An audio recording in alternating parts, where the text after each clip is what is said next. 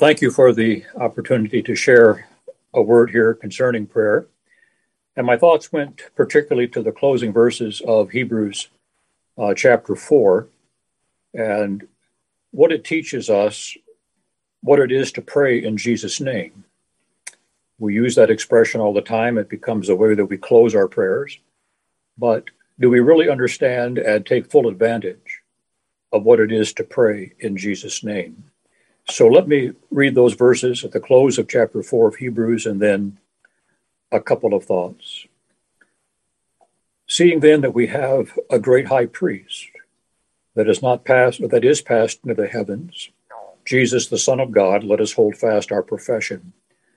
For we have not an high priest which cannot be touched with the feeling of our infirmities, but was in all points tempted like as we are, yet without sin. Let us come, therefore, boldly under the throne of grace, that we may obtain mercy and find grace to help in time of need. Book of Hebrews, more than any other book in the New Testament, draws our attention to that high priestly ministry of the Lord Jesus, a ministry that is so vitally connected to his intercession for us and our privilege to pray to him, pray to the Father in his name.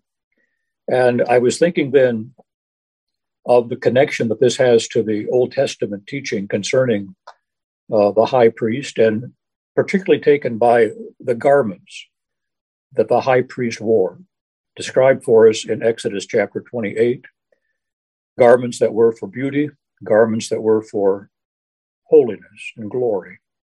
But there were three parts of the garment particularly that has an interesting term expressed with it, that Aaron, in wearing these garments, would bear something before the Lord.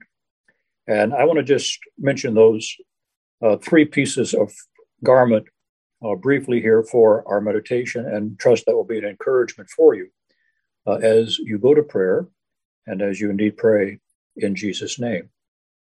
But the first piece would be the ephod. And the ephod was just a little short apron that went over the shoulders of the high priest. And the remarkable thing was that on the shoulders of the ephod were two stones, one on each side. And each one of those stones bore the names of the people of Israel, 6 on one side, 6 on the other. And of course, the shoulders are the place of strength, the place of might, the place of power. And everywhere Aaron went, as he would make his way through the congregation of Israel day by day, he had that ephod upon his shoulders, bearing the names. And this is what the text says, that the ephod, he would bear the names of the people of Israel before the Lord. And it pictures his strength and his might to bear the people as the representative. And so it is that Jesus, exalted now, and you look at the book of Revelation, particularly in chapter 1, and it describes Jesus, the glorified Jesus, as being clothed with these high priestly garments. And so we can just imagine then, if you will, the ephod that the Lord Jesus is wearing, and upon his shoulders, he bears the names of his people as our representative. But the shoulders, I say, are the place of strength, the place of power. And we can learn from that Jesus has the might to bear us and to represent us before the Father on the throne of grace. So his strength and his might to bear us. And so we pray in his name, appealing to his strength, his power, his merits, to give us that access to the very presence of God. But then attention was given to the breastplate. The breastplate was hanging over the ephod, and upon the breastplate were 12 stones, and on those 12 stones were again the names individually of the tribes of Israel.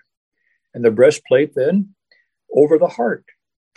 And it says indeed that Aaron would bear the names of the people over his heart. And so it is with Jesus. The heart speaks to us of his compassion, his sympathy, his mercy.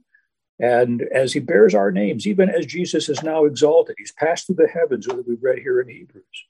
And he's there before the throne of grace. And he bears the names of his people over his heart. He has the mercy. So not only does he have the might to plead for us before the Father, but he has the mercy to plead for us before the Father as well. And so as he is there exalted at the right hand of God, we pray. We pray that the Lord would look to that one that is seated in his right hand and to see our names upon his shoulders and to see our names upon his heart. He has the sympathy. He's been touched with the feeling of our infirmities, the apostle says in Hebrews 4. But if we can just see our names written on those stones, as it were, over his heart, it gives us confidence indeed to come boldly before the throne of grace. And then the final piece of the garments that has that expression to bear is the crown, that holy mitre, that holy crown, that turban that he would wear. And it's described as having flashing from the brow the expression holiness unto the Lord. And it says there, when Aaron would wear this crown bearing holiness unto the Lord, that he would bear the iniquity of the people before the Lord. So the ephod and the breastplate were bearing, Christ is bearing the names of his people, but has that interesting expression that from the crown, from that holiness unto the Lord, he's bearing the iniquity of his people. And I would suggest that the picture here is the merit that Christ has. It's sin that keeps us from fellowshipping with God. It's our own sin that keeps us from any kind of a fellowship with God. But in our place, Jesus, as our high priest, as our mediator, as our substitute, it's his holiness that shines forth, that becomes then the merits upon which we are going to make our appeals unto the Lord. So that's why we come in Jesus' name. It's not just the sign that we're ready to say amen in our prayers, but there is a theological basis and there's a wonderful confidence that we can have that when we appeal to Jesus and pray in his name, in all of his virtue, relying upon his power, relying upon his mercy, relying upon his holiness, he has all the merit to give us acceptance and to give us a hearing before the Lord.